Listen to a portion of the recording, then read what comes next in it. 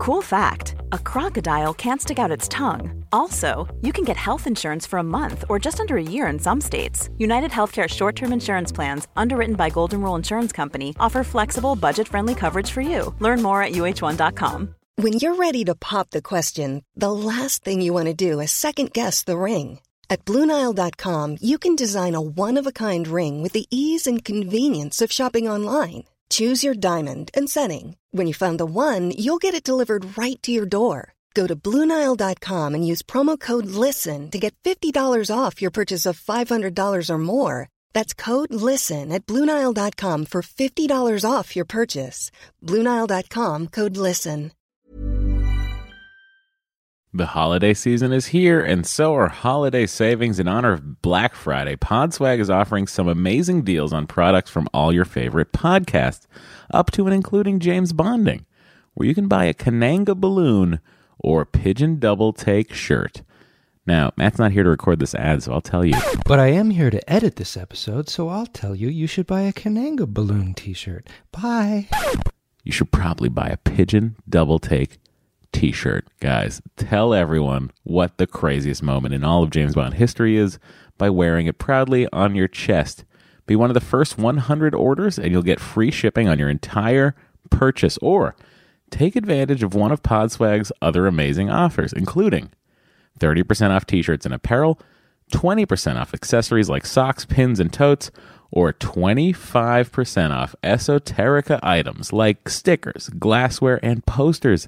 There may even be some brand new James Bonding posters that Matt and I spent a lot of time signing. So, you go to podswag.com. It's all happening on Black Friday. That's podswag.com.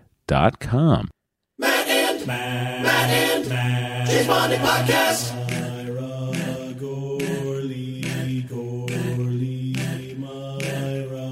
James Bonding Podcast. That's it. I'm only doing Avatar references from here on. Well, lucky for you, they're making 9 more. I think it's actually 5. 4, right? 4. 3, 5? 2, 1. Welcome to James Bonding. I'm Matt. And I'm Matt as well. Today, You Only Live Twice with our good friend and third-time guest record, I think, right? No. Third-time guest record. Yeah, I think so, Paul. I'm the first to 3? Yeah. No, wait. Wait, you're do we lie? tied. Amanda and Maria. Who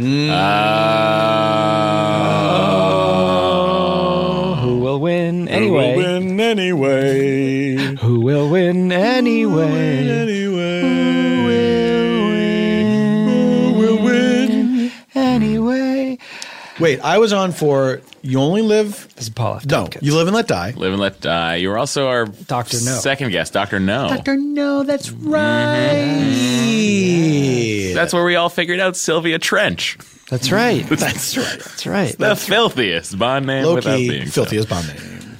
Guys, thanks for having me back. Paul F. Tompkins, it's great to have you back. We are doing a month of Paul's, and we didn't even know it. Yeah. It just worked out this way. Paulvember, we are going.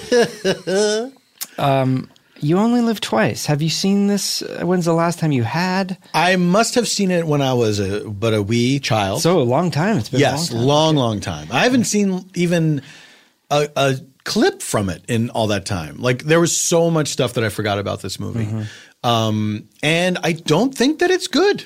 Oh, that's... Yeah. You're coming out of the gate, huh? Yeah, I don't think it's good. That's good. We should just disclaim?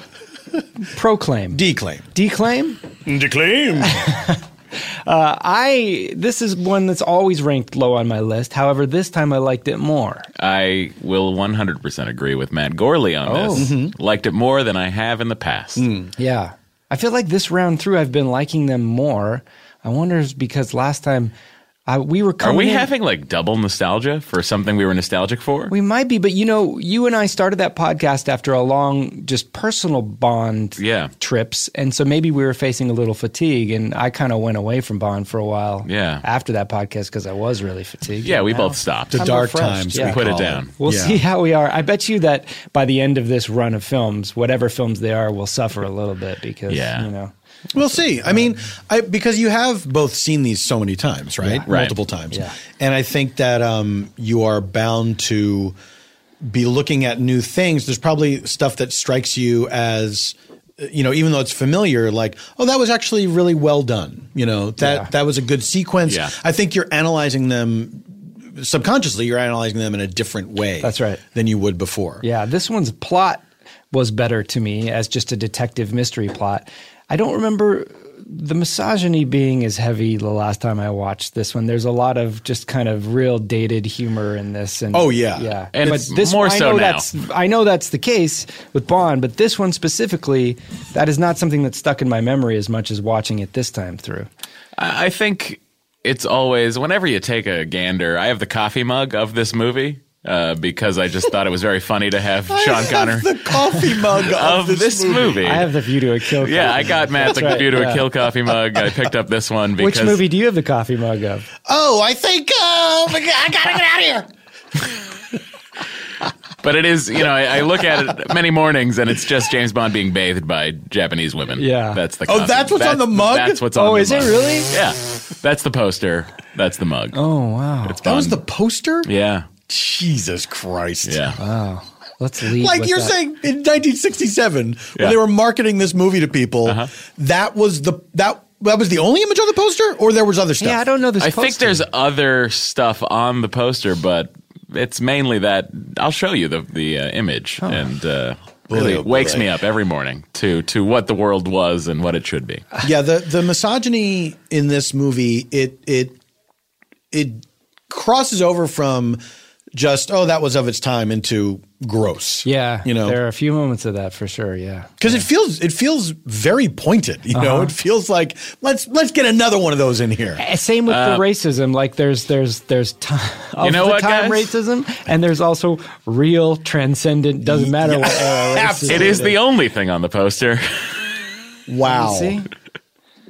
Oh, and he also stands there with a gun off to the side. Yeah. Right. So don't worry. Just to tell you, there's some spycraft. Yeah.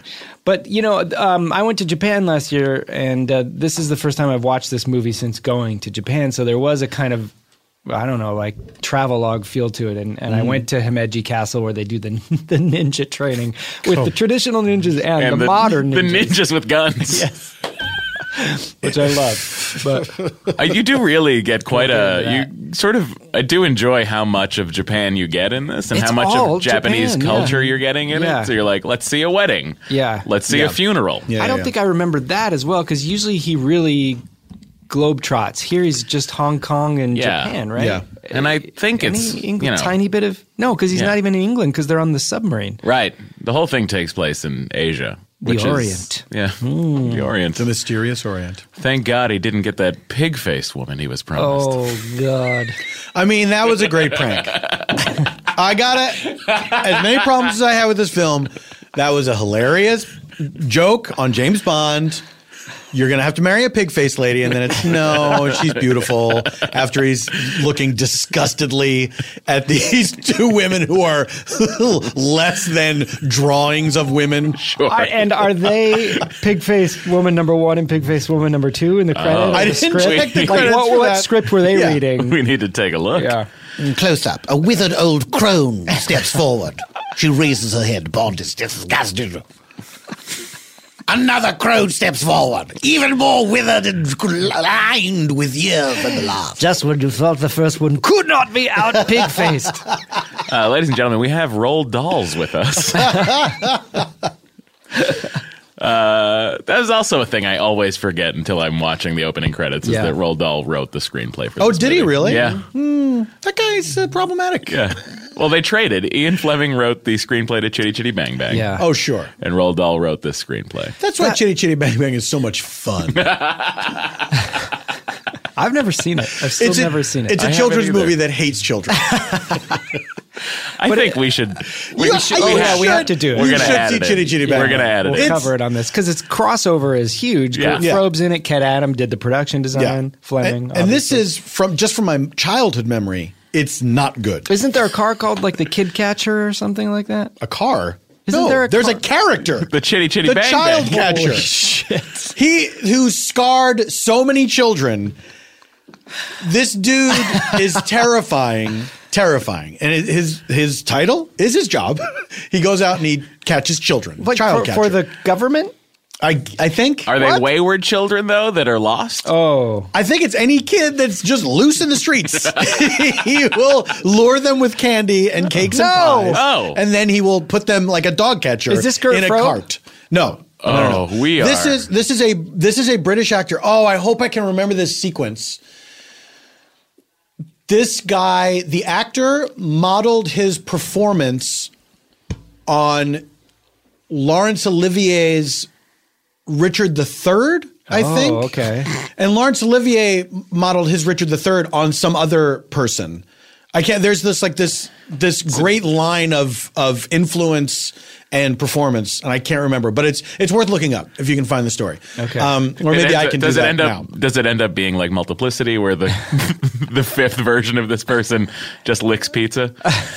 Classic film, Multiplicity. Well, I don't want to Check spoil it for you. We'll be covering that on an off week as well. Now, as there are some problematic issues with the script through Roald Dahl, I think he did do a great job with the plot. This is a plot that is clear easy to follow. It is a and clear plot with a clear plan. I like the way it unfolds too. Absolutely. And this is, I will say, of all of the Sean Connery Bond movies, this is the most spy-y Bond that we get maybe from with him. Dr. No I'd put up there with that too. Yes, but he assumes multiple identities in this one. Yeah. Where he does not do that in any other film. Yeah. And also, I really, really love the opening of this film. The fact that you get this great special effects space sequence that at the time must have blown people away. Yeah. It doesn't look bad. No, it doesn't look bad. Yeah. I guess in the term would be it holds up knowing how old it is. But just seeing that in that time and then seeing Bond killed and then going straight to the opening titles, audiences must have just went, what's happening to my world? I don't know what's going on here. Two things about the opening. Clearly British actors playing American astronauts. Yes. No astronaut. Hey, we're going outside a capsule now. Hey, it's great. We're in space. Get a load of this. The moon. This capsule looks like Georgia.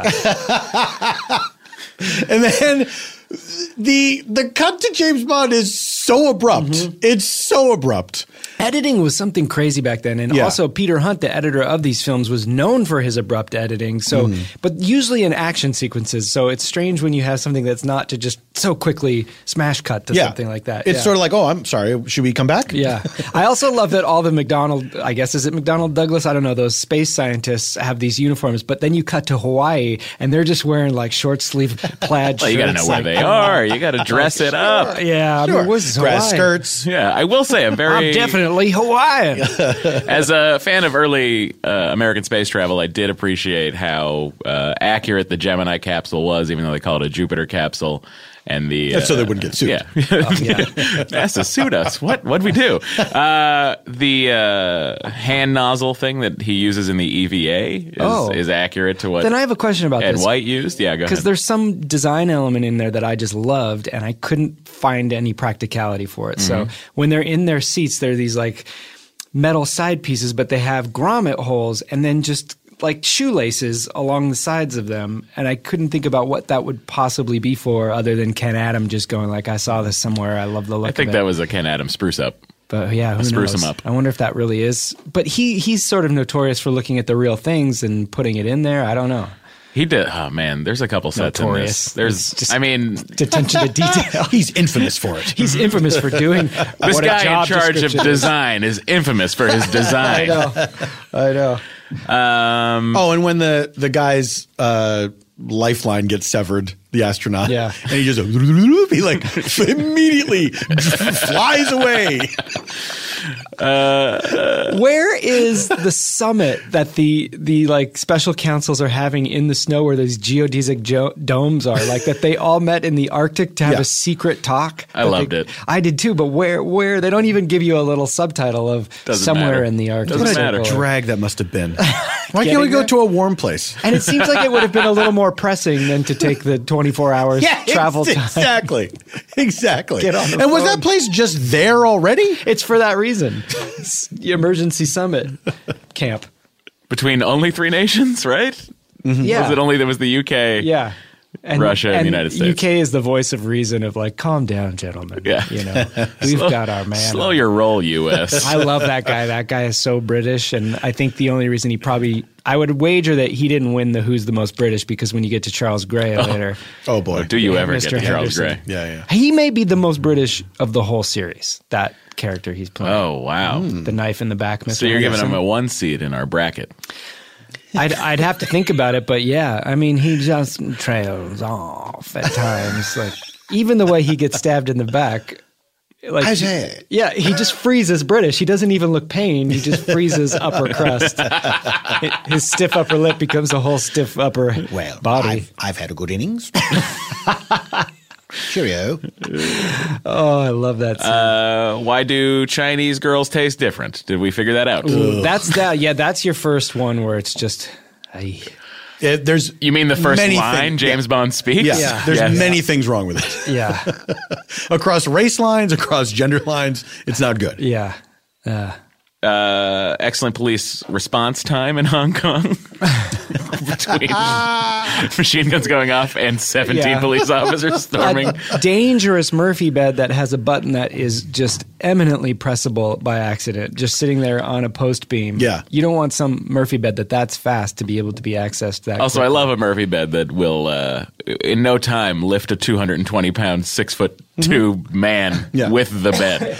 I like how she sprang into action. Like, as soon as she hit that button, she is like, she's really selling the idea that we have a very limited amount of time to get this done. This guy could struggle. He could get out of that Murphy bed. I need to let these guys in immediately so they can shoot him. And they run in with great speed. And I think even the film is in it because it feels like they undercrank the camera and everybody's running a little too quickly or something. Yeah. Like, really pressing. Also, she could have just opened the door, I guess, and let them in, and they could have shot him in the bed. Yeah. Wait, here's my question. Who was in on it? Was she in on it? They do mention she's her in later, yeah. because M says something about her, later, like, She's in on it. And the cops have to be, or their guns were replaced with blanks? They had to be. Wait a minute. Here's something strange. Oh, is this they a gloft? Can't be blanks. This is a retro gloft. Because when they lower the Murphy bed, there are bullet holes in the wall behind him. I noticed that. Yeah. And there's blood. And he's got no body armor on. He could have there could be a metal plate in that bed protecting him. But how did the bullets get through? The bullets don't go through him. He has no exit wounds. But she would have had to make sure he was lined up exactly. Yes, I know. That should have been the tip-off. Wait a second. I don't think this guy's really dead. But he was bleeding. Very red blood. Wait a minute. This opening is a delight. I love it. It really is. And after On the Heels of Skyfall, too, you really see the connection of just going to the titles on a cliffhanger of, is Bond alive? Like, will we have a 2-hour movie with no James Bond? Is it really going to happen? It's not going to happen. It will never happen. We keep thinking it might happen.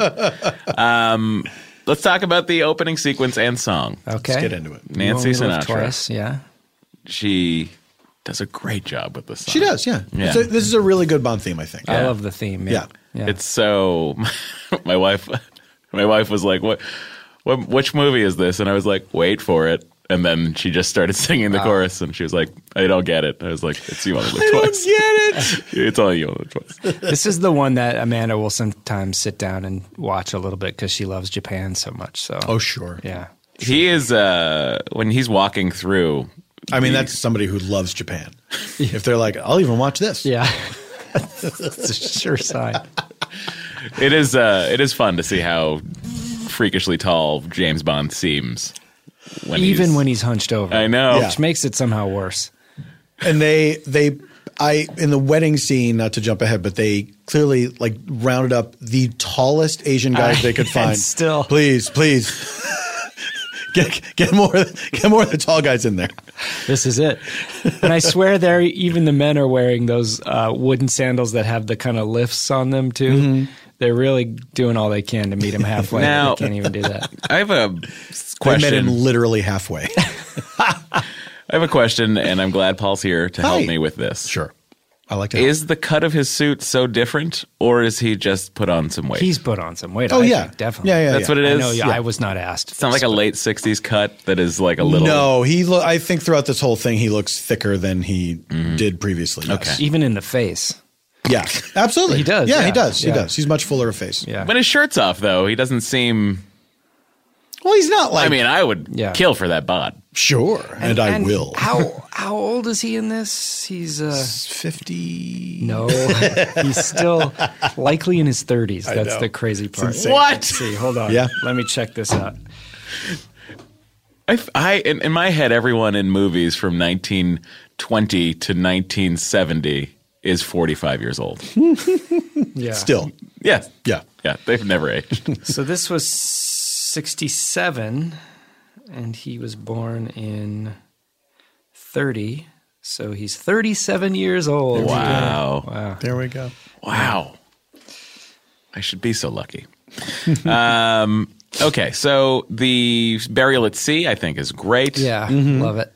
A lot of mystery as to what's happening, what's in there. I love that the guy has the newspaper next to him and is looking with binoculars to confirm that the man in the newspaper is dead. There's another Skyfall thing where you see the obituary, and that's taken from the novel. There's very few similarities to the novel in this movie, but one of them is that he's dead, and you get to read his obituary. And he gets married, I think, in Japan, and goes under a different name.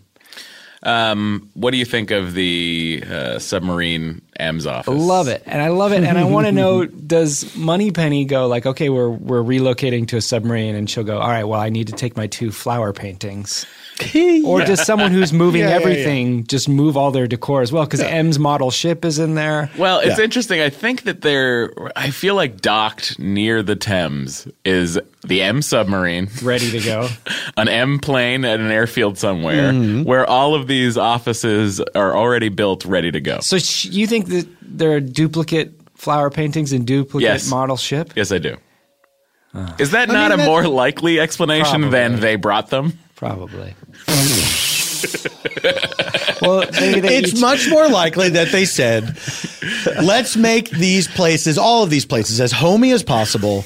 I want to feel like it's like Barbra Streisand with her dressing room writer. Yeah. It's like it has to look exactly the same so that she always feels like. I didn't know about this. Really? I think it's Barbra Streisand. There's some weird, like it has to be, any dressing room she goes into has to match these specific specifications so she can always feel like it's the same. Oh, for fuck's sake.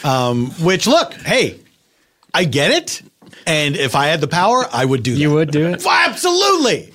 Absolutely. I would love it if every hotel room looked the same. Honestly. Yeah. To what extent, though? Like, are they painting the walls for her? Yeah. Yeah. For sure. They're probably putting in false, like, mirror sets or whatever. But look, also, Barbra Streisand is playing nice places. She's not playing places like we play. She's not playing the Gramercy. I love the Gramercy. It's great. Thanks. I think that's too much. Come on. What these nice places presumably have been very well designed, and so they have to take some of that. Absolutely. Wow. It'd be better. I think it'd be cheaper just for her to travel with a portable, like, tiny house that's decorated the way she wants. Maybe she's doing that by now. Now that tiny houses have become so proliferated. We finally cracked the technology of tiny houses. Trailer technology was what we needed, and it's finally here. There is when she throws the book of instant Japanese at him. Yeah. And we get that lovely line of exposition. Yeah. You forget I took a firsts in Oriental languages. Did we need Cambridge. the insert shot of the little Japanese book? Not at all. Wouldn't it have been enough for her to just hold up a book and say, hey, here's some Japanese for you? And he's like, I already know Japanese. Like, I get why we needed to hear him say, I'm fluent in Japanese. There is a time when, like, they hadn't discovered certain editing shortcuts and stuff. Because I was watching I Love Lucy last night, and she's sitting there reading a mystery novel, dipping chips into a cheese dip, and she's at her vanity, and her cold cream is right next to it. And they're very clearly labeled, as you might imagine, like a prop master made them. And it's a medium shot, and you can easily read it, and you know what's coming, and you're expecting it, but they still cut to a tight insert of it going into the cold cream. And it just doesn't need to happen.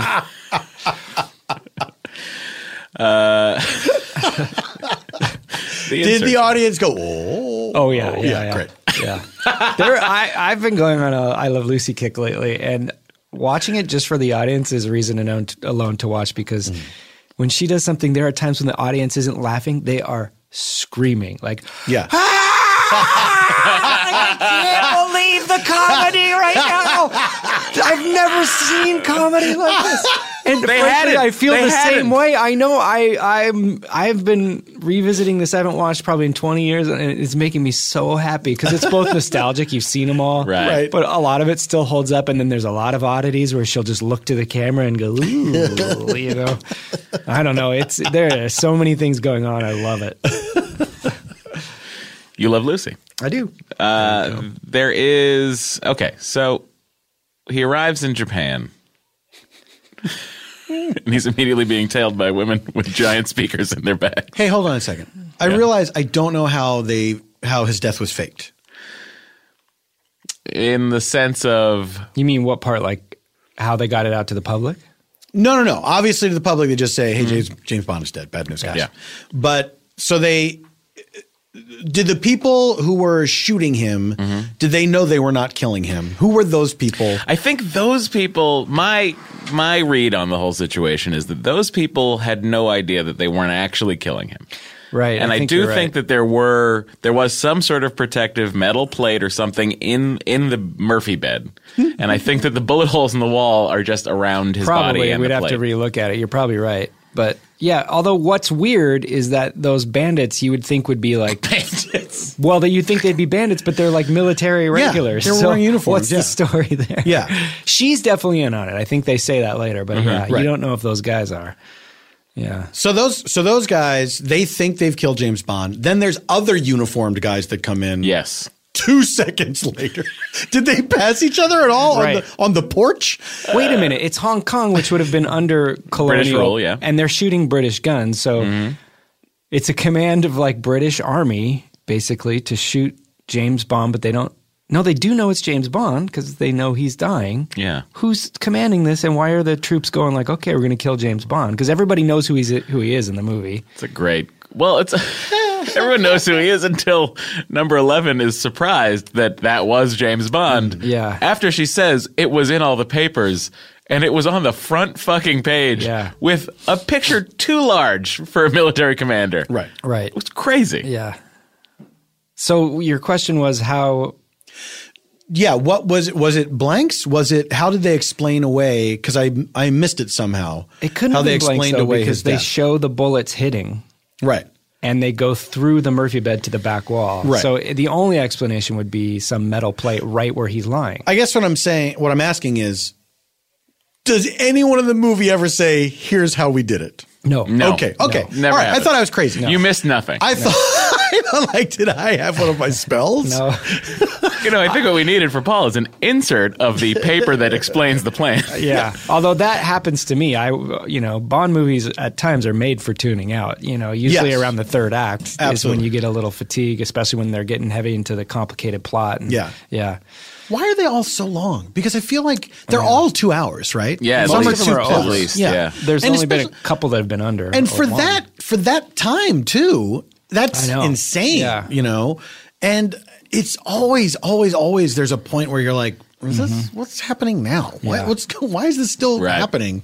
Let's get to it. Yeah, there's a slog. I mean, there are also like it does suffer from the lengthy sceneries. Yes. And because that was production value, you're getting your money's worth. And no one had been there. And Thunderball really mastered that with the fascination of we can shoot underwater, so let's do it for a good third of the film. Please don't. Yeah. I feel like that will be our last movie we watch. Oh, that'd be tough to end on. I kind of want to get it over with. You should have started with that one. We should have. You're absolutely right. You really should. Oh, I can't even. Well, that's why I pulled a Tomorrow Never Dies. I'm like, let's get this one out of the way. And, I don't understand. But maybe we'll like Thunderball more now that we've been kind of looking at him. You don't think we so? won't. So even when they pull the thing, he's had some sort of scuba apparatus to enable him to be in the coffin that went into the drink, and then they pull that out and he instantly wakes up. Yeah. Or was he just pretending to be unconscious? I think he was pretending for the audience's sake. Like he, as Bond, was not, but it was sort of like, let's just have him be still. Maybe we still think he's dead. I also don't wonder why. I do wonder why he didn't just use the Thunderball thing, which seems to be much more smaller, compact and not. And he's not under there long. Also, he does not go but 10 feet underwater. When the scuba people are picking him up, you can see all the light, and it's like anybody looking overboard would be like, they're stealing our guy. Well, and that's part of the ceremony. Were the people at the ceremony in on it, or were they really mourning this guy? Oh, that's a good question, too. Did he have relatives there? Yes. No, it was only a military service, yeah. Wait. Also, M's not even there. No. He's waiting for him on the other end, obviously. In a submarine. And Moneypenny couldn't be bothered. Well, Q? Nope. No, he didn't make it. The only 3 people he knows. I know. Don't forget Sylvia Trent. She's in Felix 2 movies. Slider. Yeah, well, she hasn't been back. She's in 2 movies. Oh. She wasn't there for Goldfinger or Thunderball, so she was cut out of Goldfinger, right? That's right. Yeah. Maybe so. But a bridge had been burned. But you think Felix Leiter would have come? Well, I mean, he's busy in Crab Key probably still tying up loose ends. Okay. This movie. You did enjoy this movie? I had a good time, Paul. Let me take it to something that I love about it too, and that is the design, the places they go, that corporate building in Japan, Tanaka's lair. Yes. That corporate building is beautiful. Oh God, I love it. Like also in Tanaka's what do you call that? What's a bath? What's the bath thing? Isn't that his house? Yes, but he has that room that's what are they called? Ryokans but isn't there onsen bath? He has that one when they take the baths with the ladies. Yeah, right. Yeah, sure. Yeah. Just the way that there's like a rock garden that's elevated off the ground with wood borders and stuff like that. Oh man, that's so good looking. But it also made me realize that in many ways James Bond is my least favorite human because he single-handedly destroys some of the greatest architectural achievements mankind has ever known. Yeah. If these things are truly being built in the real world, Bond is blowing all of them up essentially. Yeah. I don't know why everything has to be blown up. Yeah. Like they could repurpose some of these structures. I think I'm catching scene elements like that are being repurposed, like when he goes to the bar in that guy's business office. He's in there twice, the night before and then in the morning when he comes in. They open the bar and there's a black quilted leather pad that looks like exactly the same size as the one in Goldfinger's rumpus room and in his airplane. And I'm wondering, wow, you're watching these very closely. I got to look past the action sometimes. Maybe that was just a popular style of the day. Yeah. I think so, but it does make me realize I watch these films half just visually. That's most of the joy I get from, not most of it, but a lot of it. I mean, it's there to be looked at for sure. You know, it's like that. I will say the visually, this movie is so much fun to look at. There's a lot of really cool stuff. And I really liked the action sequences. I liked the fights, I thought were really well done in a way that, I don't know, it's so different. It's not just that there's a lack of music, that gives it an urgency. It's also the way it's cut. It's the way it's shot that you just don't really see much in modern cinema. Yeah. Where it feels very – they're like acting the shit out of it. All the fights in this movie, his hand-to-hand fights with people. Particularly, I think that fight in the office building with that henchman. I think that might be one of the best fights in a James Bond movie. Picks up a couch. Yes. And what is the couch made out of? I know. It feels really kinetic, and it does feel like Connery's phoning it in on his acting in this film, but not the action for some reason. Yeah. That fight is great. Well, isn't this, and I don't know if we touched on it last time we talked about this movie, but isn't this sort of where he reached his breaking point with being James Bond? Because he was so harassed. He could not go anywhere in Japan. This is the famous story of he went into a bathroom stall and reporters were putting their cameras up over the stall to get a picture of him. That's nuts. And Cubby Broccoli had to do a press conference where he berated the Japanese press, saying leave him alone. And that's when Connery quit. Yeah, he couldn't take it anymore. I mean, he sticks out like a sore thumb. He really does. Even in the scenes when he's walking through the streets, it's crazy. This film also commits one of the cardinal sins of movies, but I'm trying to think of what year this stopped happening, but it basically happens to every older film that does this. Whenever you see video footage in the movie of a hero having been filmed, it's the footage from the movie that we saw earlier. That shit drives me crazy. Yeah. And it's like when there's photos of people on a TV show, like a crime show, and it's the headshot. Yes. It's like, we're looking for this person. It's like, what? No average person just has a picture like that of themselves. And it also, I mean, the other thing too, like when he's watching the usual reception for the car that's chasing them with the guns, when he's watching that on the little camera inside the Toyota, there's apparently another helicopter flying above the helicopter to take the images to relay back to the Toyota. Early drone. We're going to talk more about that fight in a minute, but we do have to talk about Tanaka and that wonderful Toyota. I love that Toyota. That car. The one that Aki drives? Yes. Yeah. That car is just the bee's knees. It's beautiful. It's gorgeous. And it's a good car. Didn't one come up for sale recently? And it was like... Yeah, over $1 million. They didn't make very many of them. And that was the only convertible ever made because they tried to put Sean Connery in it and his head would not fit in the car. Oh, my God. So they had to cut the roof off. Is this a Japanese-only car or did they have it in the States? No. Oh, wow. What's it called? How tall is Connery again? 6'3"? 6'3", but again, it's a Toyota sports car. So, I mean, it's like when, a lot of the shorter cars, like the Ford GT famously has those doors that when you open it, part of the roof comes out with the door. Mm-hmm. And then if you go to sit in it and you're over 6'3", it will cut your head off. So that's like that cracking up that will cut your head off. Steve Agee bought a Mini Cooper and was driving a Mini Cooper for years. Those cars are surprisingly They're very roomy. Oh, they are. Yeah. They really are. You just have your seats lower than you think in there or Yeah. something? And the roof's also very tall. Yes, that's from true. where the seat is. All right, I take it all back. This is Welcome to Car Talk. I'm Clank. I think it was. I'm Clark. I'm not a sound. I don't know much about cars. I think it was. Maybe it was the movie Always. John Goodman worked on some Steven Spielberg film, and then Steven Spielberg gave the cast Miatas as like a gift. What? Was it Miatas? No, maybe not Miata. So it's a car that sounds like that. That's like kind of a cool sporty car. Oh, Maserati, not a Maserati. No, not. I feel like it was Miata. Those are sporty cars. That's funny that's because I think they were new at the time. They were big, yeah. And so John Goodman said, "I feel like a bear in a shoe." That's beautiful. The name of the model is the 2000 GT. Front engine, rear wheel drive, 2-seat, hardtop coupe Grand Tour. There were 351 of them made. Wow. Yeah.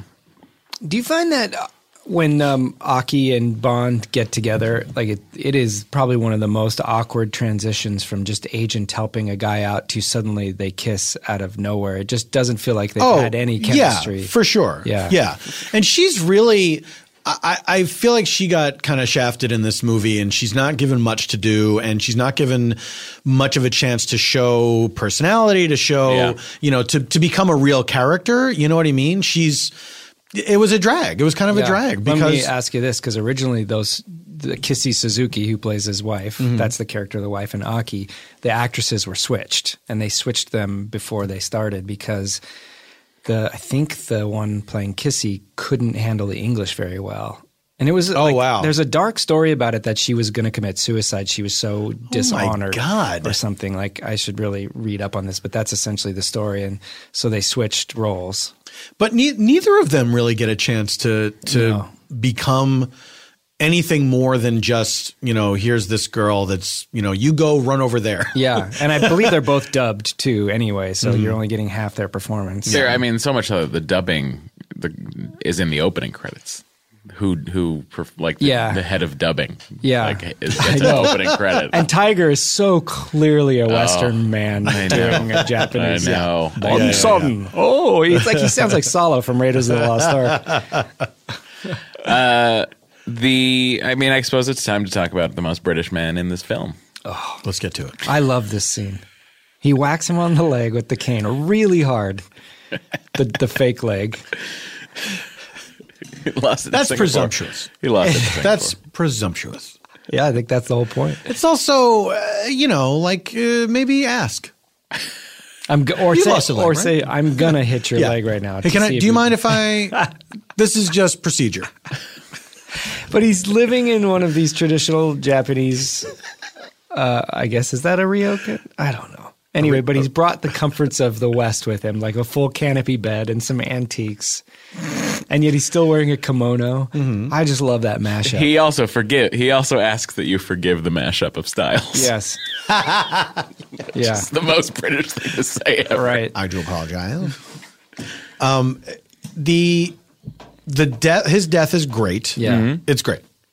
Yeah. It's great. Because I didn't remember that. It was extremely it was fun and cool. Yeah, it was really well done. And that's what I like about this plot is that there's a lot of one thing happening leading to the next. So that happens. He follows that assassin, gets in his clothes, ends up at this place he otherwise never would have. I mean, the way he fools that guy. He crashes through that fucking paper wall. Yeah.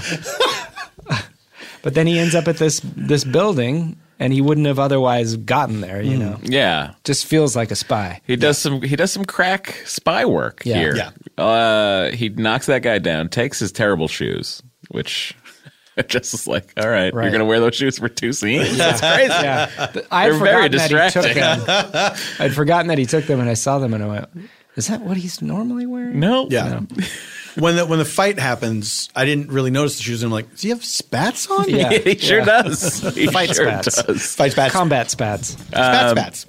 But it's, very quick thinking of him to act injured and to be hunched over to conceal his size. And then he gets to that building and has what I think is just a terrific fight. Yeah, it's good. It's great. It's really good. It's visceral. It's very, it seems to be kinetic in the sense that they're using everything around them for the fight. Yeah.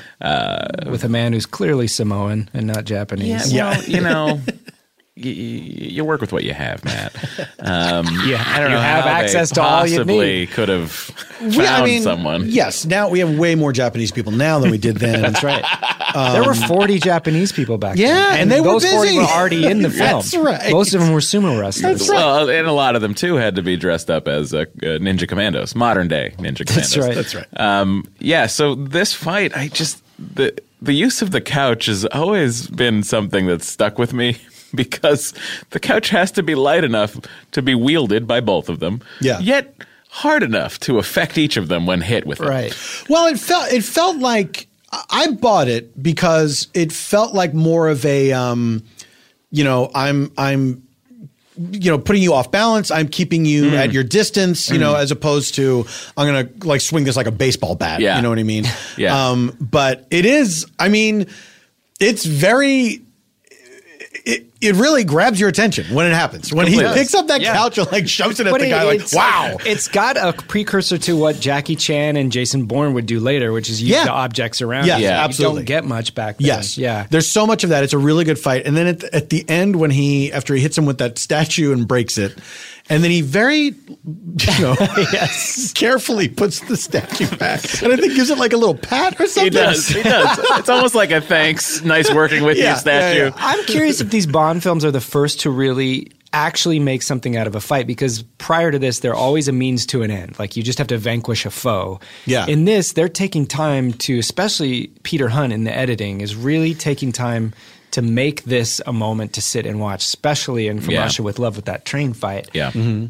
If this is the one time I'm going to call out to the listeners to actually tweet at me some fact. Come on, guys. Whoa.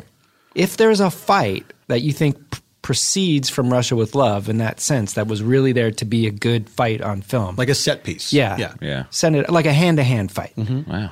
Send it to Matt Myra. Well, wait, no. Oh, Matt, you're soliciting tweets, but for me. Yes. The moment he drags the body into the bar area and takes the drink, I just think is so wonderfully James Bond, and I could see Daniel Craig doing that now. Yeah. Like it's just such a character Same trait. thing with busting through the paper wall. Like there's just a lot of these brute force kind of thing. I like that he had to make sure like the guy was all tucked in. Oh, kick those feet over there. All right. Tidy. Leave a place better than you left it. Okay. What kind of vodka was it that he was so disgusted what was by? it? Russian? No, not Russian. It wasn't Russian. It was something else. Was it Japanese? I feel like it was Chinese or something. Or what was it? It's the most disgust he's ever expressed on his face. It really is. So there's a million bottles there. Try, how about mix it up? Have a scotch. Just the fact that it's in there is tainting the whole collection. What do you guys think about Helga Brandt? She passed away like a week or two ago. She plays number 11. Yeah. And I always remember her being. She never quite did it like after. What's her name? Fiona Volpe and Thunderball, who I think is so great, and they're kind of similar types. But I liked her more in this one. She's just kind of dour, and I don't know. Wait, is this the red lady? Red lady? The red is lady. This the red lady? Oh, I thought the red lady was pretty. You're thinking of The Matrix. I like red lady. I want a red lady for myself. Red lady. Red lady. She's better than I remember. She's pretty stoic, but I think I remember her. I don't remember her as much. She wasn't as memorable to me, but maybe it's just knowing that she passed away. I have a little. Well, she's a real trooper for putting up with that first scene.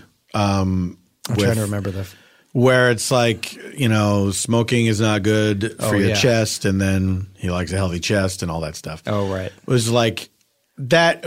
My mind immediately goes to, they have to light that scene, position the camera, all that stuff. She's got to stand there at least for the first, setup, and then. All right, we got to turn around. Everyone, take 20. Yeah, no, lower. I think red lady. Lower the camera. Except you, red lady. Second team, except red lady. Red lady stands in for everyone. Oh boy, there's a lot of anti-smoking messages. I know, in this movie. but it also seems like it's leading up because there's twice. But it's all bad guys. Yes, saying you shouldn't smoke. Even Tanaka says like you shouldn't smoke. Yeah, and then yet his cigarette is the Deus Ex Machina that saves the whole day in the end. But it does seem like all of it is intentional, but I don't know what the message is. Like, it is okay to... It's like Roald Dahl saying, everybody complains that I shouldn't be smoking, but look how smoking saves life. Exactly. Literally, it saved his life. Like fucking Blofeld is like, hey, look, smoking's not great for you. Yeah. I wish you wouldn't, but go ahead. Guess what's also not great for you? If you must. Here's what's not great for the world either. Special executive for extortion, terrorism, and whatever those letters stand for. I can never remember. Super perjury, engineers, crime, terrific, and red lady. Referencing stuff. Red lady. Red lady. Energize. Matt and James Bonding Podcast. This episode of James Bonding is brought to you by HelloFresh. You know what it is. It's a meal kit delivery service that shops, plans, and delivers your favorite step-by-step recipes and pre-measured ingredients so you can just cook, eat, and enjoy. With HelloFresh, all ingredients are delivered right to your door in recyclable, insulated packaging, and it comes pre-measured and handy labeled meal kits so you know which ingredients go with which recipe. And HelloFresh offers a wide variety of chef-curated recipes that change weekly. They include the Classic Pan, which comes in a wide variety of meat, fish, and seasonal produce. The Veggie Plan, which has vegetarian recipes with plant-based proteins. And the Family Plan. That's quick and easy meals the whole family will love.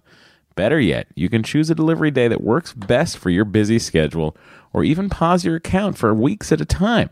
You don't have to spend all night in the kitchen because recipes only take around 30 minutes. There's lots of one-pot recipes for seriously speeding cooking and minimal cleanup. That's right, I said cooking, not cookie. Each week, there's a 20-minute meal on the classic menu for when you really don't have more time than that. And as we know here on James Bonding, you don't have time between all of your secret agenting and preventing of World War II with convoluted plans that you don't have time to understand because, quite frankly, you're busy cooking a 20-minute meal. I've used it. Matt's used it. We both love it. HelloFresh is great. The convenient packaging is out of this world. The delivery day is a huge bonus because I can choose to have it delivered on the day of the week that works for me. And you know what? My wife likes it too because she loves tiny packaging with great labels. She's a big fan of labels. For $30 off your first week of HelloFresh, visit HelloFresh.com and enter the promo code BONDING30. Just do it. Bonding 30. You'll get $30 off your first week of HelloFresh. So go to HelloFresh.com and type in the promo code Bonding30. Please. The holidays are coming up. Why not give yourself the gift of Stitcher Premium? They have an incredible Black Friday deal going on that you won't want to miss. You can get 50% off your first payment for a limited time when you go to StitcherPremium.com/Black Friday and use the promo code Black Friday. That's $17.50 for an entire year of Stitcher Premium. You can spend cozy winter night binging on original comedy series like Matt Besser's Stolen Idea or Amanda Lunn's The Complete Woman. Amanda has been a guest a number of times on this podcast. You love her. Matt loves her, so much so that he married her. You can listen to new episodes each week of premium shows like Big Grande's Teacher Lounge, which the AV says mines pure gold from education's underbelly. Plus, with Stitcher Premium, you can get access to exclusive bonus episodes of your favorite podcasts, ad-free archives, and hundreds of stand-up comedy albums, i.e., there will be a live episode of James Bonding that is going to be appearing on Stitcher Premium very soon. We're recording it at the UCB Theater on December 7th, so if you're in LA, come see that. Otherwise, if you can't be here, you can listen to it, and you can do it on Stitcher Premium, and you can do it for $17.50 for the whole year. Go to StitcherPremium.com/Black Friday. I keep wanting to say Back Friday. That's not a thing. StitcherPremium.com/Black Friday and use the promo code Black Friday for 50% off your first payment. James Bonding Podcast. I love the set piece gag of him fighting a ton of thugs on the dock, all in one giant helicopter shot, only to have him blackjacked in the end. That was worth it because I laughed out loud when there was that crazy wide shot of him just running on the roof. Yeah. Like, what's happening? And he's just so languidly. Exactly. Hey guys, let's get some laps in. But the best part is watching the thugs who are probably going, I'm in a James Bond movie, giving it their all. Yes. And they can't run at full speed because they'll catch up to him too soon. So they're kind of doing like a energetic body but slow movement double take. It's the Equalizer run. What's that? I told you. I think I from told the you television show The Equalizer. Yes, Edward Woodward, yes, The Equalizer. I was trying to think of it. Who was an older actor. Oh, it really is. I thought this was some like dance or like exercise thing. Dance! Like do the Equalizer run where you use all the energy you can, but you run it twice or half the speed. No. Because he was older, when he would chase after the criminals, the actors portraying the criminals were always told they had to run in a way that looked like they were hauling ass, but really practically running in place. How do you do it? Well, I mean, I'll try to demonstrate. Okay, hold on. Because it was demonstrated for me. Take some video of this. All right. This is important. Okay. So the Equalizer is chasing me. All right. So here we go.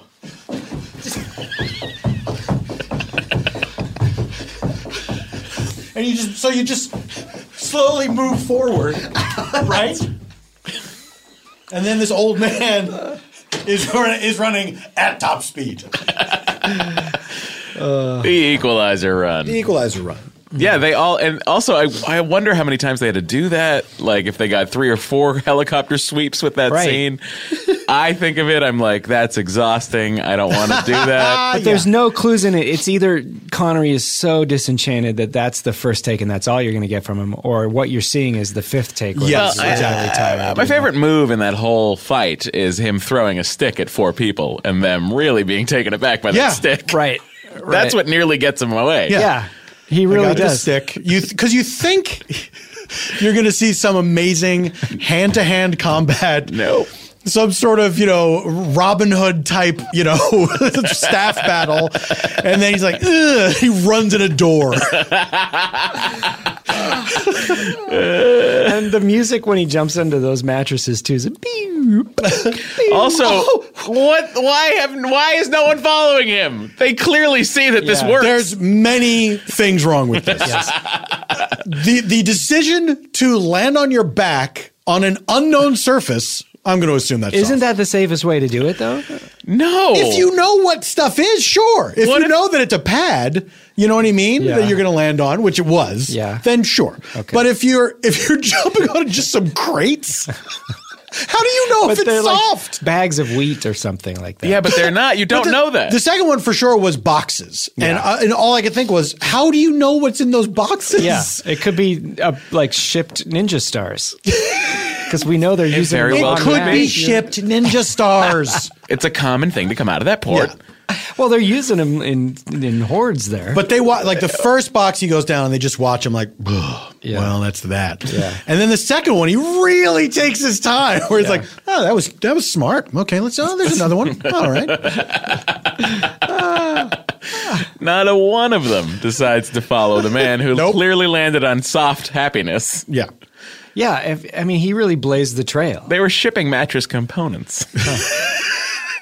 The Japanese pillow industry. The hollow pillow. I also noticed something else, and I think this is an official Gloft. Gorley, look out for this. Helga Brandt is wearing an engagement and wedding ring. Oh, so she's off the market. Yeah, but she's sleeping with Bond. Who's her husband? It's not the business guy, right? Like, they're not married. What was his name?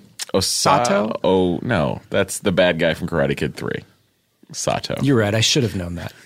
Karate Kid 3. Sato. What is his name? Osaka. Isn't it like Osato? Osato? Osato. Is it I was definitely Ron? close. Ron? Yeah. Ron. White man? Hold on. I don't know why this is Here, I'll look it up too. Everyone, take a moment. Get your phones out. Sam sent me Equalizer Run on my phone. I'm doing a good job. It's Osato. I hope people will appreciate this when they see it. Is she married to Osato? Thank you, Sam. Is she Mrs. Is she Osato? married to Osato? I didn't get that. I thought that he was just her. Is she 11 special? That's a number Osato? 11. Yeah. She 11 is Osato or an item? Is that what you're telling me? Well, Hi, I don't know. I'm 11 Osato. Are there any calls for me?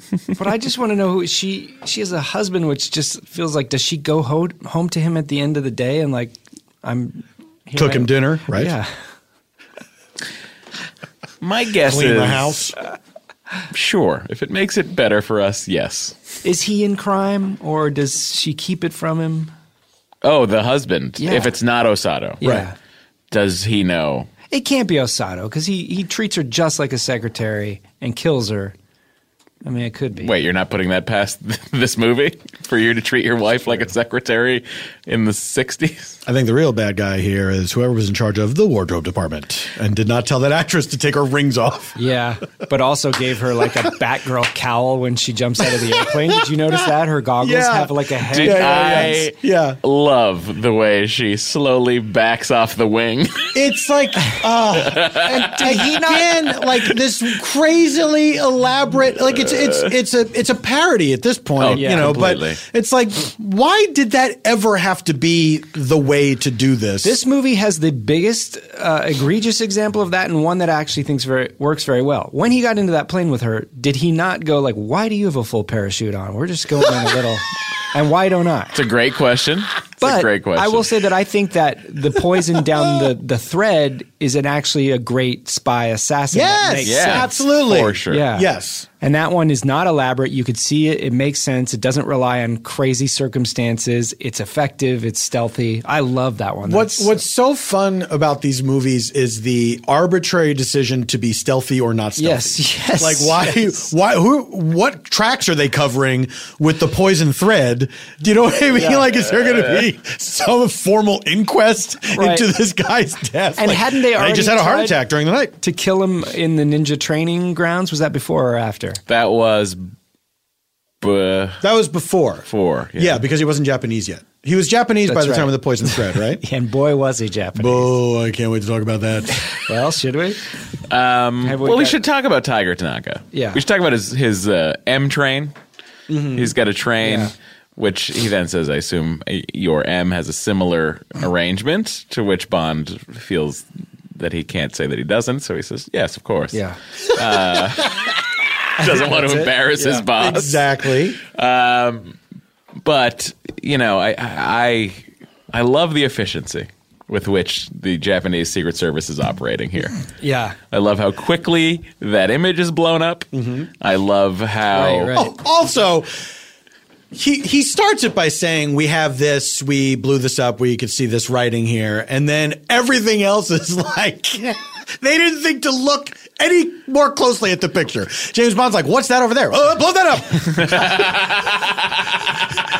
There's like 5 different details that they were just like, that's all we have. Well, how about this? Whoa. Hey, he's right. Should we check on that ship? I think we should check on that ship. It's got a name and a registry. We should check on it.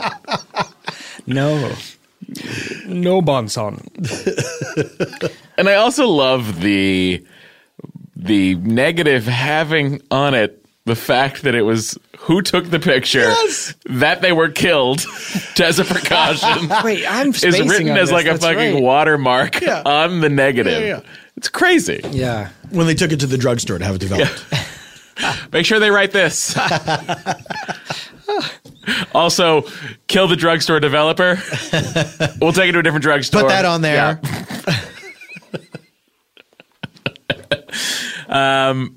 Yeah. But I do enjoy the train. The train's great. I love all the little nods to Japanese efficiency, like when Bond shows up and he's told he's 3 minutes early. Oh, yes. For the appointment. Yes, you're 3.5 minutes early. Yeah. Yeah. I love the X-ray chair in Osato's office. Yeah. It's all of these touches. That office is great. Yeah. It was hilarious to me how far apart they were sitting. Like when Bond, because he doesn't want to get radiated by the X-ray machine. Exactly. When Bond is sitting in that chair, he's so far away, But I loved that reflective surface, where you can see Sean Connery in the reflection. Yeah. That was a great shot. Yeah. Like stuff like that there's a lot of that in this movie that is really nice touches like that. And this is Lewis Gilbert's first Bond film too, so. He's I don't know what else he did before and after much, but he really nailed it for the one similar formula. He did 3 Bond films that are pretty much the same story. So this and which other ones? Spy Who Loved Me and Moonraker. And they all begin with a vehicle or vessel being stolen. And they all end in a similar way where Bond is joined by an army of some kind to fight another army of some kind in a giant lair. Right. Or in that end case space. And people just indiscriminately throwing grenades. Yes. No shit. We have not had a James Bond movie in quite a while where an army joins him in his fight. Yeah. I think, is this the first one since we restarted? The closest we have to it is the Marines showing up in GoldenEye at the very end, but he's already dispatched everyone. That quite doesn't count, yeah. But it is an army willing to help. That's true. Let's talk about Little Nellie. Let's talk about Little Nellie and her father. That's right. I love his, make sure Little Nellie brings her father. Repeat, Little Nellie. She acquitted herself quite honorably. I don't know why I'm That's a toy, Bond. You can't possibly ride this toy. Use my helicopter. I'm going to put Q's hands at a GoldenEye -2. I thought these were actually a GoldenEye -3. Possibly. Let's say they 2.5. seem a bit smaller. Do you know about this? No, he doesn't know about this ridiculous thing. No. Desmond Llewellyn's hands are enormous, and I first noticed this on our first film, GoldenEye, so we're ranking that as the baseline. They swell throughout the years. But this one, you see his forearms. Well, they say your hand. It's like your nose, your ears, and your hands. Yeah. Never stop growing. Yeah. Yeah. Well, his nose and ears are fine, but his hands is doing all the work. It is. His forearms are giant. Yeah. They're like gorilla forearms. I did not notice. He picks up a 12-inch sub in GoldenEye. And that's really where it's super noticeable. Because does he really? Yes, he does. Because it's the button on the scene. It's the blow to the comedic blow to the Q scene is James Bond asking what this does, and he grabs it and says, "Don't touch this. That's my lunch." And it looks like an Olive Garden breadstick in his hands. It does. It looks so small. Yeah, but it's quite a large sandwich. Yeah. What's unfunnier, that joke? Or the joke that James Bond is making. Yeah. Like in real life. Right? So this secret agent points at this sandwich and goes, "What's that do?" And he does that every time, basically. Or his joke. What's it going to be? That's a beautiful question. I think the unfunnier thing is the secret agent doing it. Absolutely. Yeah. Yes. Yeah. You passed my test. Yeah. Thank you, Paul. Then I'll answer that as well. Okay. I thought you were going to do it. No, I'm saying the same answer. Well, say it though. The secret agent doing that joke. You have passed my test. I hope so. If you at home have passed Paul's test, please tweet Matt Did you Gorley. pass the test? We want to hear from you. Get out your phones. Text us 1 for yes, 2 for 1. Also, draw a pirate, turtle, or other thing to see if you have the skills to be an artist. The pirate is the hardest. Is this the only James Bond movie with time lapse photography, where they show Little Nelly just being assembled on its own? That's not time lapse. That's more of a time cut. Okay, yeah. But yes, I think it is. Yeah. It is kind of fun. It is fun. Say you It's don't different. know what you're watching it for the first time. You have no idea Little Nelly's this tiny personal helicopter with a bunch of machine guns. I love that it comes in like alligator skin. With travel stamps on it. Like Yeah. Q has to tell everyone where he's been with this. And a man per case, all dressed in this kind of, we're out in the East, so we get to wear shorts kind of thing. And chukka boots. I adore Desmond Llewellyn in this. He really is just, and when he's going through the paces and he's talking about how it fires heat-seeking Stinger missiles at a rate of 60 per minute when there's clearly 2 on the helicopter. He's just like, man, if we had the space, we'd fire 60. Well, 60 per minute. It's insane. Little Nelly is one of those Bond gadgets that is much like the jetpack, a practical thing that existed in life. Or the jet in Octopussy. Yeah, or the jet in Octopussy that is used in a James Bond movie. I can't believe they haven't used one of those ridiculous water cannon jetpacks, Leonardo DiCaprio floats around in. You can't... He's your poster boy for the water-powered jet To me, shoes. it will always be that news blooper of the guy, like the big build-up, take it away, and then he just instantly falls into the water. Yeah, that's right. And until the early part of this century, I always associated crushing wine with your feet as Lucy and Vivian Vance. However, now it's been overtaken by the news lady. I might have to revisit these. You'll be glad you did. You'll be glad you did. You'll be glad you did. In this world, take the joy where you can. I got another gloft when they showed the Russian rocket taking off. Yeah. It's clearly America because they've got palm trees and a road sign down low that says slippery when wet. Oh, hilarious. I did not notice that. Hilarious. That is a great gloft. Yeah. The missile hits a bald eagle. Also, I have to say, this whole re-entry of this spacecraft landing in the volcano, so far beyond any technology until very recently with these SpaceX. They're only now just figuring that out. Yeah. And also, I have to say, again, as an early fan, fan of early space travel, there is no way that this rocket has enough fuel in the staging that it has. It's just, but no one knew that. Why am I complaining? No one cares. It's all right. No one cared then. I went to this castle, Himeji Castle, when I was in Japan, and Amanda humored me because she's, well, let's go see this thing. It's in the James Bond movie. We'll take a picture. It was the hottest day. It was so hot. On record? Yeah. Love saying that. For me, in Japan, for that week, it was the hottest day on record. And we walked this long walk to get there, and we got there, and we bought tickets for whatever, like the grand tour, see it all. Yeah. We got in the gates, huge line to get up in this thing, and we went, let's get out of here. We went out front, took the best possible picture we could to connect with one of the scenes from You Only Live Twice, but that's it. I never saw the inside. You should have gone to Hal's Moving Castle like I told you to. Why would you go to a castle that's just sitting there?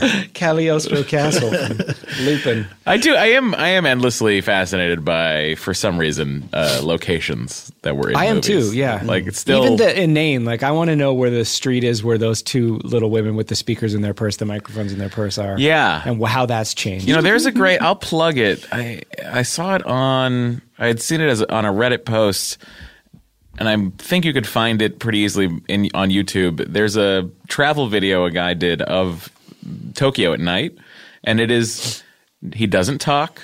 He's simply shooting it with a beautiful camera. It's Tokyo at night, and you're just walking through Tokyo, and I have never felt more like I was in a place than when I watched this video. Current day Tokyo? Yes. Oh, wow. And it's like, I'd like to see that. He's like walking through, and he'll poke his camera in one of the small sushi stands or one of the small ramen stands, and it's beautiful. And I highly recommend it. I'll find it, and I will tweet out the link. Great. Agreed. Kids, you're going to go to Japan from your computer. When he does show up at Himeji Castle and he sees Tanaka again and Aki, and they've already spent the night together. They sure have, and man. he gives her such a cursory douche nod, like just, she's kind of looking at him with a smile, and he just, Tiger, and then looks at her and kind of just does a, like a barely any. Yeah, I remember. I fucked you. Yeah. I just felt like, even out of character for Bond, it was too much. Yeah. Give the girl some acknowledgement that he shared some intimacy. Intimacy. Really having trouble with my words most days, but intimacy. especially today. This is the first day we've been able to record in the AM on a Saturday. hours. It's unbelievable. And here I am not feeling like my brain's working. We're going to get there. Not used to it. Next week for the final Paul and Paul Vember. Have we talked to Sheer yet? We got to call a Paul. Yeah. We need a Paul. There's got to be another Paul. Paul. Do you know any other Pauls? Oh, I know all of them. Oh, great. Yes. Let's get Paul Gleason. Paul. Who are the other famous Pauls? Giamatti. Paul Giamatti. Who are the other famous Pauls? Paul McCartney. Sure. We'll get McCartney. Good one. He'd be a good guest. Well, he's involved. He did the theme song to We'll Do Live and Let Die. Live and Let Die, he did. Yeah. I did. It was cool. It was cool. It was really cool. It was fun, huh? We had a great time. I can't do anything right today. I am having such a struggle this morning.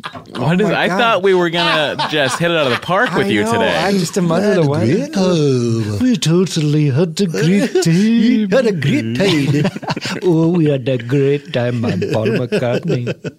God. Fab Foe is playing tonight at the Wiltern. Jimmy Vivino's Beatles cover band, which is phenomenal. Jimmy Vivino. From the Conan's band. Conan O'Brien band. Oh, right. Yeah. So who does he play? Well, it's not a Beatles impersonation band. Yeah, it's okay. a cover So band. take it easy. Okay. It's a cover band. Sorry. But they play everything in-house as it's recorded live. So, everything from, if there's a sitar in the song, that'll be on stage at the same time going. Same time as what? At the same time as the rest of the music is being played. That's usually how it's done. So, for instance, let's say Am I not understanding what you're saying, or are you saying He's things saying because in they a would weird have way? they would have overdubbed in the sometimes, studio, but Right, they're doing it live. They're doing it altogether. live. Right. Which in a live without show, the I would hope overdubbing. they would do it at the same time. Because when you go see like a Rain or a 1964 The Tribute, for instance, these are all Beatles impersonation bands. When you go see one of those, Wait, one of them is called 1964 The Tribute? yes, because they do the Ed Sullivan set essentially, and then they'll go in and do the rest of it. That's why they're called that. Guys, the point is, It starts with the reenactment of the Kennedy assassination. just to set The stage where goes black. America was Yes. at that point. We were ready to embrace something. That's right. And now we're going to cut to a scene in Vietnam where American advisors are going through the Mekong Delta. Welcome to the best exotic marigold hotel. I am Paul McCartney. I can't do anything right today. Should you need anything? Oh, my God. Ask me to do an impression right now. Let's see how it comes Well, out. let's see if maybe you could go away and Ian Fleming could drop in. I don't even have faith in that, but let's see what happens. I do have to pee. Walter PPK. Holly-o. Holly-o. Holly-o. I'm Ian Fleming. No, it's not. No. There. Hallyo! I say, whatever, there he goes. He's got it now, old boy, fireworks and all that. Crackle, crackle. Do you watch the network Crackle for Robotech reruns? Do you, Sam? Sam? Wait, Ian. Sam? Yes. Is that what you're doing? My favorite networks are Crackle, Yeah. Verve, Oh, poor Caesar. True TV. I love Impractical Jokers. Don't you know? I love it. But I must be going. Well, take care.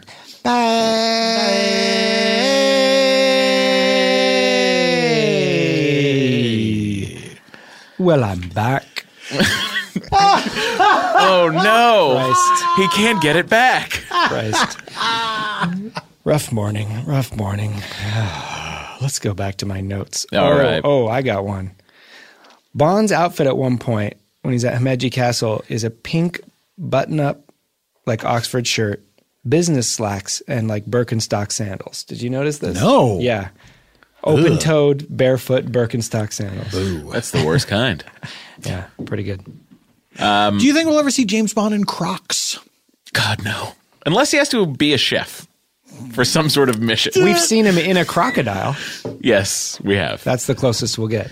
We've seen him on an alligator. Yeah. That's We've right. seen him in alligator shoes. Can I just say, on the subject of Crocs, I bought a pair of Crocs to complete a Cake Boss costume. Crocs are extremely comfortable. There had to be something to them, right? It was crazy. Like I put them on. They just sink into them? feel good. It's like an air cushion, right? Yeah, it's really weird. Do It's yours really have weird. heels that's like are covered on both sides, or are they kind of open heeled? I think they're open. Those I have think they're trouble kind of with. I open. wonder if these are I can't remember form-fitting now. enough because I have some slippers that are Well, they those- do have, correct me if I'm wrong, Paul, your Crocs. I will. Your Crocs may have a strap that goes back, Yes, the back there's of a the strap. heel. There's a Yeah. strap. Yes. I can't do open-heeled things. They fall off. I kick them off. Like when I walk, they fly off my feet. No, I think with the strap, you're going to be okay. Yeah. Yeah. I don't like any shoe like that. Like Yeah. I don't like flip flops. I don't like slide sandals. You know what I mean? Because I feel like it's all about trying to keep them on my feet. I don't want to Yeah. have to flex my foot to keep Yeah. footwear on. I don't want to flex my foot. I don't want to do it anymore. I'm tired of it. I will not flex my foot. Paul McCartney? Sir Oh, Paul McCartney? hello. How do you do? Thumbs up, thumbs up. My wife Linda wrote the reggae part of Live and Let Die. Oh, that's why it's not as good. It is good. The like it reggae too. part, the reggae Yes. breakdown, Paul. It fits in Paul. with the movie. I fits love with the that movie. song. I love that song. It's one of the best. I never It's the thought second about that. best. That it It's the does second best. Jamaican, right? But are they in Jamaica? Yeah, they sure as fuck are. Oh, that's Jamaica. Yeah. All right. Fine. You've changed my opinion on this song I've held for 30 some odd years. I did it. No, I think it's the second best. Nobody You does it only better live is my twice. favorite. You only live twice, guys. Come on. That's your interesting. Anyway, when it becomes Japanese, what a bunch of bullshit. It is time to talk about that. Yes. I remembered that he undergoes this procedure, but I forgot what was involved, which is a bunch of women standing around their underwear. Naturally. Surgical underwear.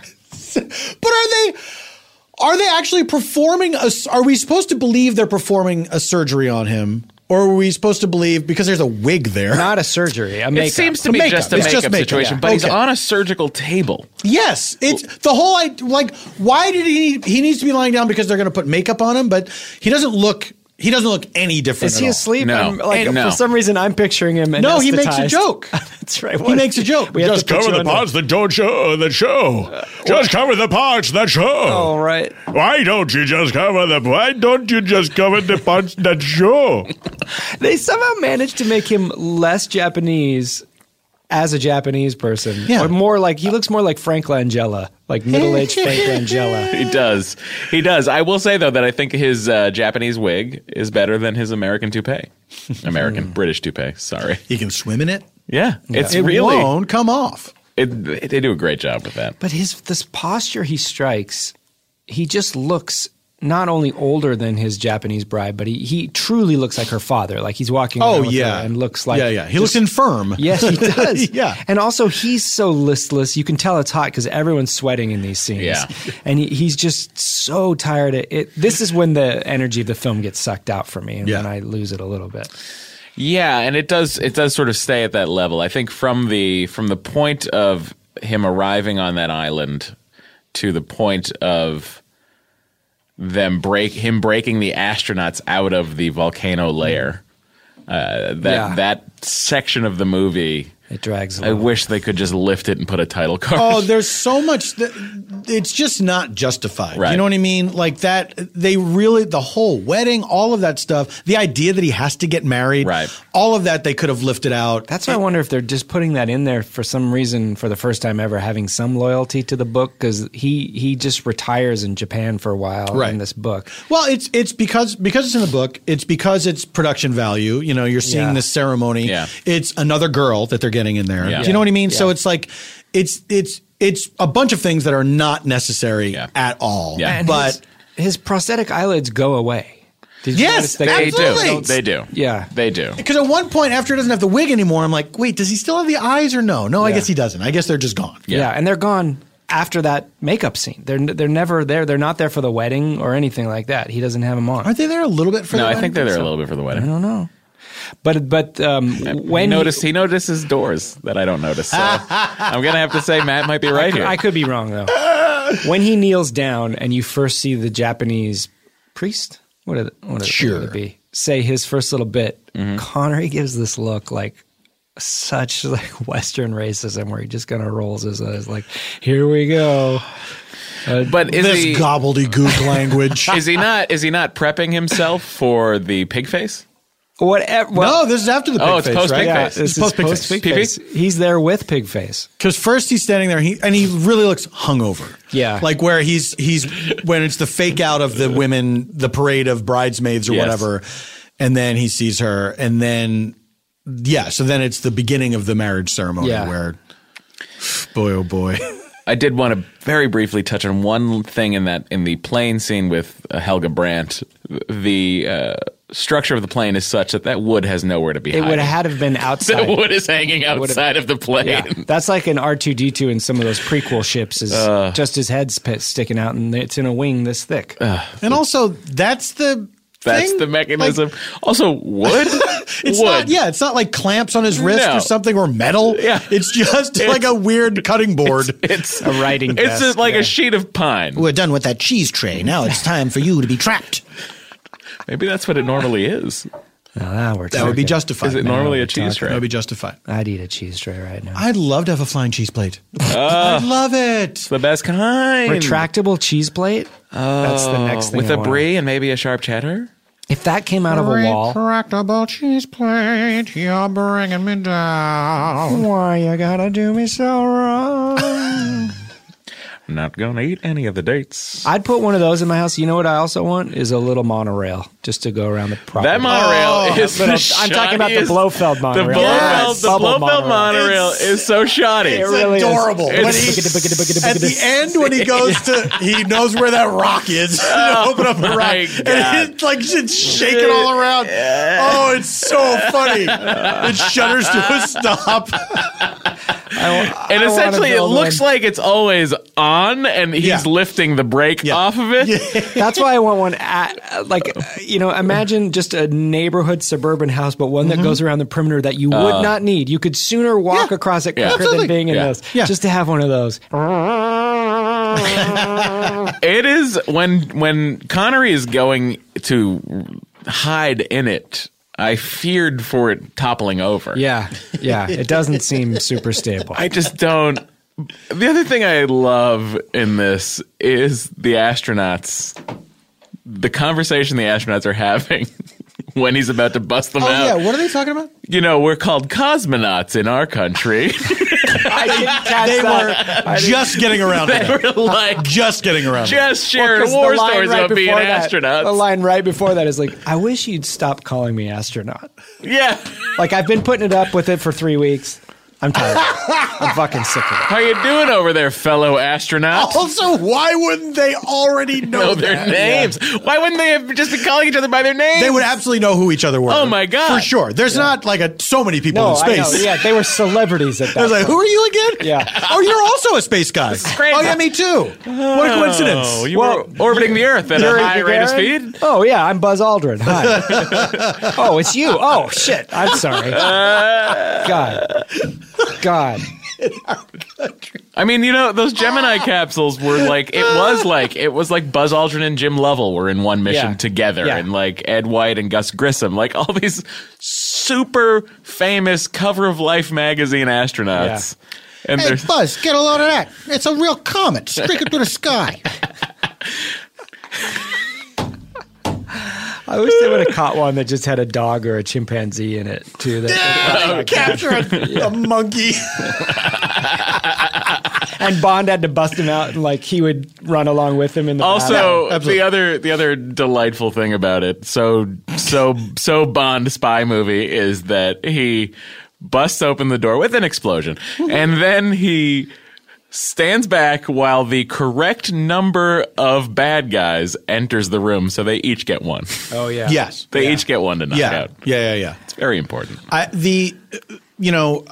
know that in these movies, it's like you suspend your disbelief for certain things, matters of convenience or whatever. But when he changes into the human fly thing. To go into the volcano. Oh yeah. He's not even carrying a bag. That's what when I saw him do that, I thought I must have missed something. No, it comes from absolutely nowhere. He's like, go tell the other men that I need help down here. And then it cuts. We see her running away. Then it comes back to putting the outfit on. Yeah. Like that absolutely came from nowhere. Yeah. Nowhere. Go back to Tanaka. Tell him to bring everyone you got. Yeah. Is that a cut scene?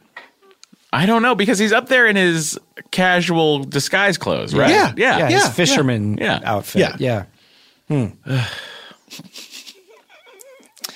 I was, by the way, delighted by how real that fake metal water looked. It looks great. Yeah. This set is... It's great. It's incredible. It's great. I also noticed something for the first time. There is an old-timey red farmer tractor right in the middle of it that pulls a little cart, but it's just a bright red... the old tractors that weren't huge, but they have the big back tires and then a little engine up front, but you sit on that little saddle seat. Yeah. Just one of those parked in there for no reason. It seems so out of place because it's so quaint. The explosion of this place when it finally goes up. Completely unnecessary. when this beautiful architecture marvel is blown up. Waste of real estate. It does blow up and then lava's pouring out of it, right? Like, I think it sets off the volcano. They managed to keep the volcano at bay with the construction of this gigantic base. It is. Well, they sacrifice people to the piranha. Before we get to the explosion. Glowing piranha, by the way. Before we get to the explosion, I do want to talk about Donald Pleasance. Okay. Yeah. I think that this makeup is great. Yeah, it is. It's really good. For sure. And I like him. Yeah, he's terrific. He's doing a great job. And, the cat, there's so many fucking shots of this cat. When, what's her name, gets eaten by the piranhas. And they have an insert of him petting the cat. And he's just petting the cat faster. Like, yes. He does. His mood reflects on how he pets the cat. It happens later, too. Yeah. I want to know the story of this actual cat. And I think we may have talked about this before, but was it a pet or was it like just one of those stage cats that lives in a cage its whole life? Was it one cat? Was it more than one cat? There's the famous GIF of it, and you see it in the movie when it's freaking out, and Donald Pleasance is like basically. Oh, I haven't seen that. I'll look at it. I haven't seen that. It's towards the very end. He's trying to wrangle that cat, and it is not going well. Like, I guarantee Donald Pleasance's skin was broken by this cat. It is. This is the movie that introduces all of the tropes of James Bond, as far as your volcano layers and your flesh eating fish danger, your go away bridges that are not stable to begin with. Ugh. This is the GIF. Paul's reacting. That cat doesn't look real. I know it looks like an insane puppet. Well, it looks traumatized and abused, and not just in this moment. Doesn't look happy. No. That's true. Yeah. Wait, what? We're talking about the tropes, the bridge. Yes. Which is so flimsy. Like, I feel like in the movie they should have used two bridges.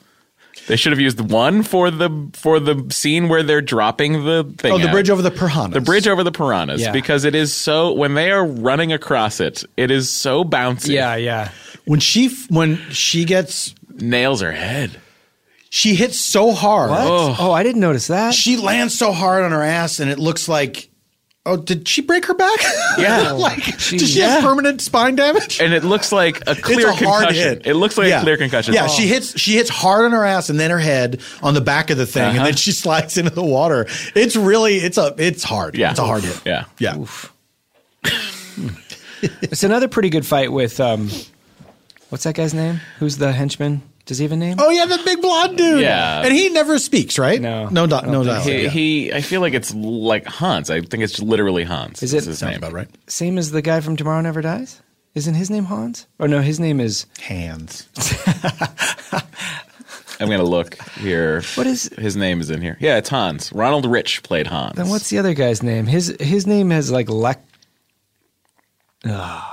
what's it matter? Hanlek. He is 6'8". What? Too tall. Yeah. Jeez. What's that guy's name in Tomorrow Never Dies? It's going to drive me crazy.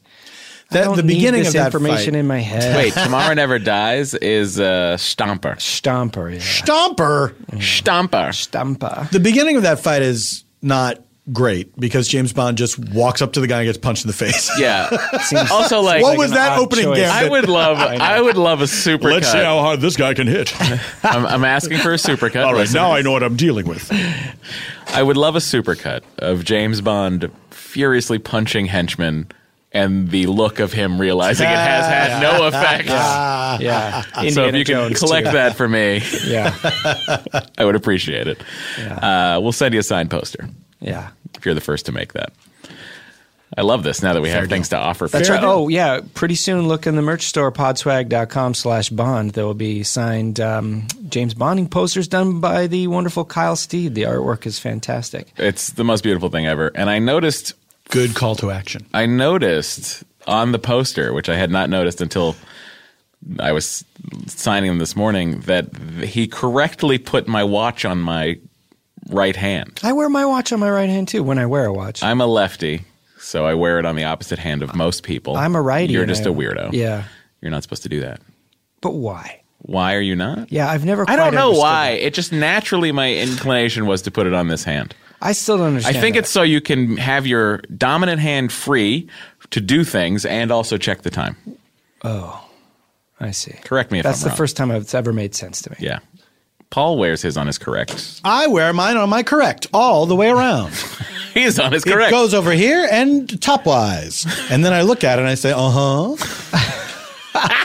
You always agree with the time? Yep. You never disagree? Here's the thing. I'm always guessing what time it is. And you're always I look at right. my watch for confirmation. I'm always right. Is it a give or take 30 seconds, or are you just spot on every time? Spot on! Japanese efficiency.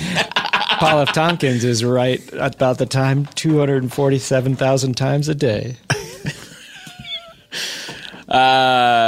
Okay, so let's now, I feel like now we can really just dig into Pleasance's performance. I think they play him without being seen until he asks Hans to move over so he can see. But it implies the whole time he's not been in the movie as someone's been in his way. Yeah. Unintentionally. He's been there the whole, we haven't seen him. Are we going to get my close-up? Could you move? You made a fatal error. You only live twice, Mr. Bond. You brought your air conditioning unit into the space capsule. I do love Donald Pleasance in almost everything I've seen him in. Because he starts legit. He's in this, The Great Escape, and he gets really campy in Halloween and stuff, but he's just great. And then the other Carpenter movies like Escape from New York and what's the church one? Escape from Church? That's my life. Right? Poignant. What is it? Prince of Darkness. Okay. Oh, yeah, which I've never seen. Oh, yeah. Did you go to the Carpenter performance when he was playing? I did go to a screening of that movie at that church in downtown L.A. They showed the movie at that church, yeah. Shout out to Jay Cheel. Friend who made it happen. Get your shout-outs. Shout out. Guys, I don't want to be a party pooper. Yeah. No, you must. But my time is drawing short. No, I think it's time to wrap this up. Beautifully, we are near We have the two end of the things film. we got to do to wrap it up, and that is... Cut this part out where I said that so I don't look like a jerk. You know what? We're not going to. We're going to let everyone know. Fair enough! We have to get going too, Paul. What would you rate this on a 0 to a 007? 007 being the best. That's how we rate the James Bond films. And then Matt will grace us with his choice for next movie. I'm going to give this a 002. Wow. Yeah. Just for interest, what would you give Live and Let Die and Dr. No, since we've done those on here before? Live and Let Die, I'm going to give a 006. Oh, wow. Dr. No, I would give a 006. And Dr. No, because I think I cut a lot of slack for being the first, and introducing a lot of fun stuff, and okay. This one I just felt like it felt very airless to me. I agree. You know what I mean? It was slow and it was not fun. Right. He clearly wasn't having a good time, and the stuff that was good was really good, but there's a lot of stuff in between where it's just like that is we're spinning our wheels here. That's interesting. I do think even though that this one suffers from being middle of the road, which is the greatest sin for a Bond film for me. And as we know, I don't like that. But I do give it credit for... But the greatest virtue of the music that you like. That's right. That's right. I'm just putting that together. That's what they used to call yacht rock, right? Yeah, it used to be called middle of the road. Yeah, MOR, Yeah, I love it. I mean, even my favorite Bond songs, some of them are like that, like All Time High by Rita Coolidge. Yeah. What a dismissive term. Middle of the road, yeah. What genre of music do you do? Nothing special. It's not great. It's not terrible. Don't worry about it. Point is, you won't have a strong feeling either way. It created some big shoes to fill for the rest of the Bond films. Totally. I don't know about that. I like the plot. I'm going to go strictly middle of the road, 3.5. 00. That is 3.5. 100% correct. This is, as far as I'm concerned, right or wrong. Yeah, I didn't know there was a authority. This was personal opinion. This defines the genre of middle of the road James Bond movie. Yeah. This one is no Thunderball, which is for me bottom. This is no Goldfinger, which is like great job. This is. It's also the first to bloat the biggest, to get to the extreme of the bubble before it goes back. Yes. You got you only live twice, Moonraker. Completely. What's next after this? Well, On Her Majesty's Secrets. Oh, okay. That's the next film, which is relatively down to earth in terms of a movie and like just this. a beautiful story. Well, glad I got to do this one. So, you could be back. That would keep us in our Paul month. We're doing them in no order, Paul. We won't make you. We're just picking whatever. Although, look, you were with that guy on Instagram. Told me. You should have been watching On Her Majesty's Secret Service, Paul. You're so stupid. Okay, so the last thing I wanted to point out about the movie was the explosion scene. If you're watching on a Blu-ray, pay close attention to the miniature that's blowing up, as you will watch tiny miniature humans bounce up and down, stiff as a board. Oh, I wish I noticed that as it's blowing up. That's Amira's lookout for this part of the loft. now. Okay, we have we have now done a Connery. We've hit everybody except for one man. Wait, you going to do it already? I thought we were saving that for Christmas. We're saving it. Well, isn't it going to be Christmas by the time we're I guess doing it's that? the season. Yeah, that's fair. Well, You're then right. I'll change it up right now. No, well, hold on. It's your choice. season. I don't want to take your choice. This will come out on the 21st, and then that would mean the next. Okay, so it would this be will come- December 5th would be our next film. Okay, and then we won't have another film until essentially December 21st. No, so 19th. We could literally save it. Okay, so we should save it for around there. Yeah. If that's the case, then I think the next film that we're going to watch. Oh boy. You got to say it. This is the toughest part. It is always the I toughest hate part. doing We this. always think about it beforehand, and then we are put on the spot and we change our minds. Is there any order to this? No, or no order This one is whatsoever. just we trade. It's just preference. dealer's choice. Yeah. Are you the dealer this time? This time I am the dealer. All Matt right. chose this. Oh boy. Do you want to cut? Here it Let is. Paul Here it is. go, and then all right. Here it is. Oh, Paul, if you need to go, go. I got to see what this is going to be. It's Die Another Day. I love it. Oh, wait a minute. We can announce this. Let's do that for our live show at UCB on the 7th. But that A day show that will live in infamy? Yes. But that Oh, show will goes be behind after. Stitcher. That's behind Is the that right, paywall. Behind the Yeah. paywall. That's behind the paywall. So I don't want to damn do it. it. Oh, so we're that gonna has to do be a but we're special gonna do a one-off. real All right. No. So Die Another Day, kid. I'm looking forward to this. North Korea's in the news right now. I figure why not? Fun. Is it? Is it?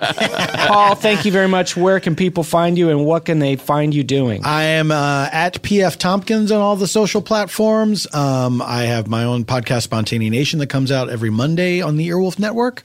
And very excited to be returning to Sketchfest, San Francisco, January 12th and 13th so far. I'm doing a bunch of shows, including Spontaneous Nation Live and Work Juice Improv, and of course Super Ego Forgotten Classics. The second time we've ever done it live. We had a great time doing it in New York. Proof of concept. That's right. And is it fair to say we know the title now? Should we announce it? You tell me. I think so. Yeah? What is it going to be? Lady Chatterley's Lover. There we go. Lady Chatterley's Lover. This is a James Bonding exclusive. And so, tickets. You can get tickets for all the shows that I'm doing at paulftompkins.com/live. Thank you, Paul. Look for Matt and I also that weekend. There we go. That's right. Oh, yeah. Is it going to happen? I think I'm going to fly to New York from San Francisco. Is it going behind the paywall, though? No. It'll do whatever it wants. It does whatever we're contractually obligated for it to do. Okay. Thank you, everybody. James Bonding will return. James Bonding Podcast. Earwolf is now on the Amazon Echo. They just released a new skill for the Echo smart speaker called Daily Earwolf. Now you can ask Alexa to play the funniest moments from your favorite Earwolf shows. Just download the Daily Earwolf skill from Amazon's Skill Store. And if you're a fan of Hello from the Magic Tavern, and who isn't, you can also download Magic Tavern Adventure. That sounds wonderful. It's a special interactive episode we did of Hello from the Magic Tavern where you can affect the choices we make in the podcast.